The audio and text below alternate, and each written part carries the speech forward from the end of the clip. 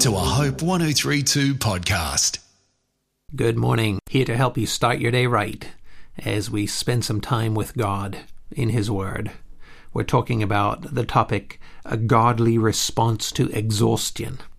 We saw on Monday that stopping physically and taking a complete rest and rebuilding is a very godly response to exhaustion. We saw how God directed Elijah to do that when he was so exhausted that he was despairing even about his life and couldn't go on. How God had him sleep and then get up and eat and then go back and sleep some more. We talked also about the importance of coming to a place of spiritual rest in our lives, even while we're immersed in our busyness, to have this confidence that I'm doing what God plans for me to do, even if it's not ministry work and you're working at your secular employment, to have the assurance in your heart, I'm at the place in my life that God wants me to be, and God will always enable me to do what He wants me to do. And so to come to a place of resting in God, in His ability, and in His desire to work and walk through you. We saw on Wednesday that a godly response to exhaustion also is to share how you're struggling with other people. Let them encourage you. Don't try to live your Christian life on your own.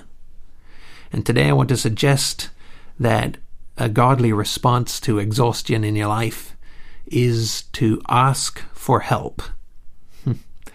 That's kind of un-Australian, isn't it? Aussies, we love to just make it on our own, not to have to ask anybody to go out of their way on our behalf. And yet it's a godly response to exhaustion. Ask for help. When the people of Israel came out of Egypt, Moses was the only leader of those probably millions of people coming out of Egypt. And he had to solve all their disputes, their problems, and very quickly he was reaching the stage of burnout and exhaustion.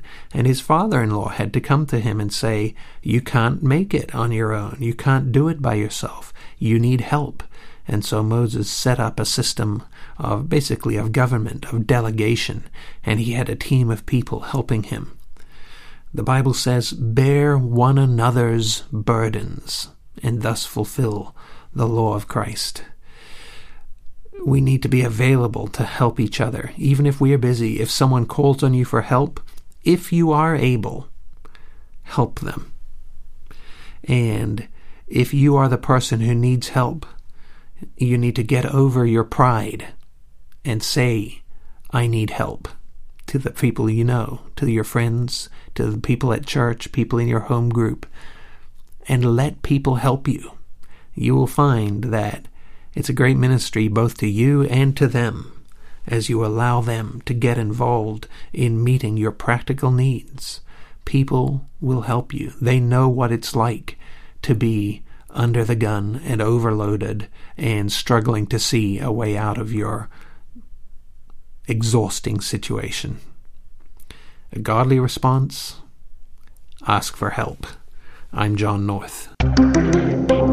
Hope 1032. Thanks for listening.